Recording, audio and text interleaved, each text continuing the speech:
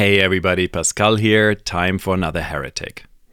A few weeks ago, I bought a 1979 first edition copy of the wonderful book 50 Classic Climbs in North America on eBay. The book is long out of print. The purchase was truly a steal, and the book is truly, absolutely outstanding, inspiring, and just wants me to go and climb all the 50 climbs.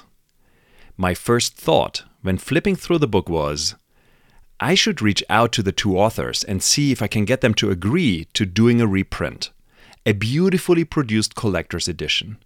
That would be so cool and so much fun. It was the most natural and obvious thought for me. Only after I told some folks about the idea did I realize that this was, indeed, not the most obvious thought for most people. And this is when you know that you can't help but be an entrepreneur.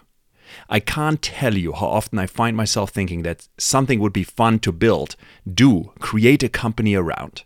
Of course, I don't follow through on 99.999% of these ideas.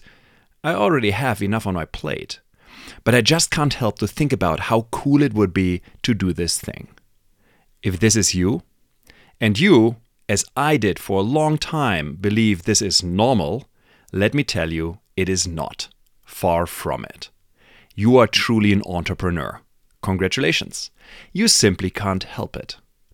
And if this is not you, don't fret. Firstly, I know plenty of people who had one single thing which they got into their head, which then they chased down relentlessly.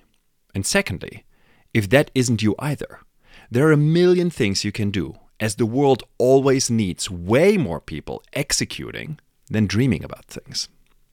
Either way, the one thing which is true for all of us is go and build what matters.